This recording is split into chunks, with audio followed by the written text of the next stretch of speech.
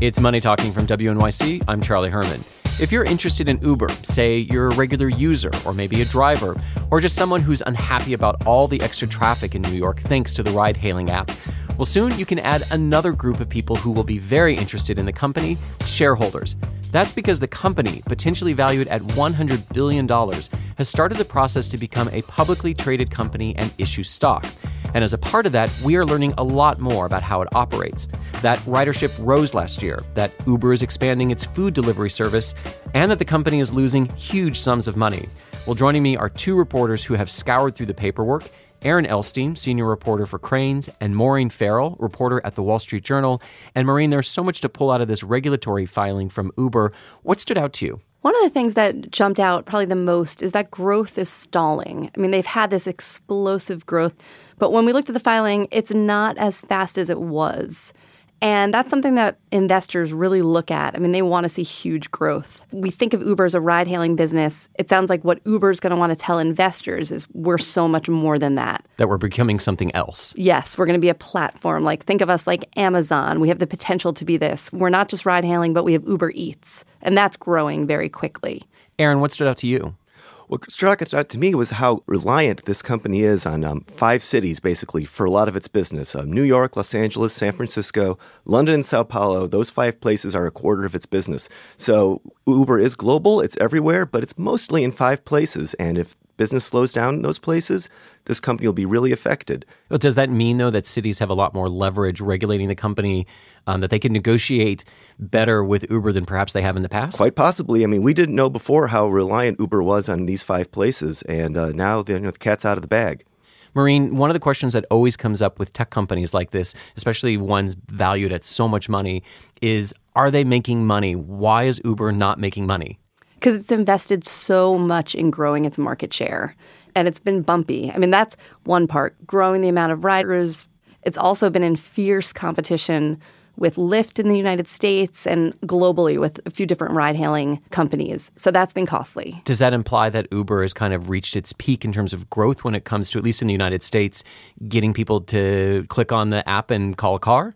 I don't think so. And the company is definitely pitching itself as, no, it isn't. Like, there's a time that people might get rid of their cars or get rid of 2 cars and go down to 1. I think that's very much baked into the growth story there. You mentioned Uber Eats. So explain that a little bit more and the other areas where the company is looking to show we are more than just a ride-hailing app. Sure. Uber Eats was nothing a few years ago. Now it's this huge food delivery service that competes with Grubhub and Seamless, and it sort of works within their whole network. They're also trying to do the same thing with trucking, have a whole freights division, which is small, but is something where they say they can have a lot of growth and maybe disrupt trucking.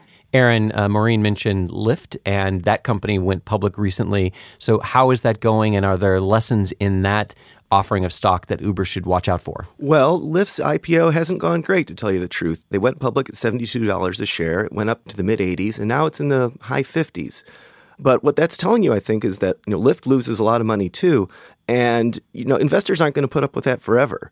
Both these companies are a long way from making money. And I don't know how they get there. One way I think they would like to get there is by getting rid of their drivers. They spent $1 billion last year on driverless car research. I think we're a long way from cars without drivers, but Uber is very interested in that because if the revenue is slowing, like Maureen said, the thing they have to do is cut their costs. And how to do that?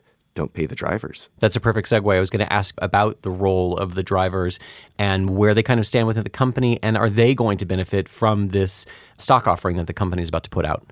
I think they get a little something, but no, this is going to make Uber's venture capital investors rich, and Uber's top executives will do just fine. But if you drive a car, I don't think this is going to change your life very much. Maureen, what does this mean for the drivers and what Aaron's talking about of trying to go to driverless cars? I agree with Aaron. I mean, they did put something in. They're going to give drivers either, if you're outside of the United States, cash.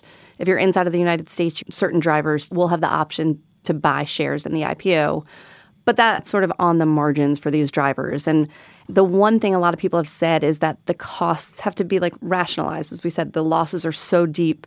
So are Lyft and Uber going to raise prices? Are they going to not give drivers as much? It's unclear, but there's a point in time where the market could really rebel investors against these big losses. And that's one way. Driverless cars, clearly, too. Again, it's going to take a while, but they're investing a lot.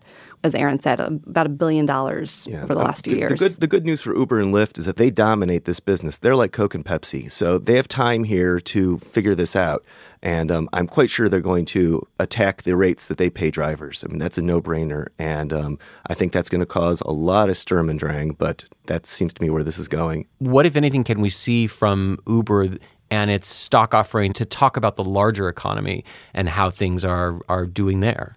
I mean, I think the one thing we see is just how it's pretty unbelievable that these businesses weren't around 10 years ago, and this could be a $100 billion business. I think it does show how disruptive technology and these, new businesses that are disintermediating old industries like the car industry, rental cars, taxis, maybe buying a car.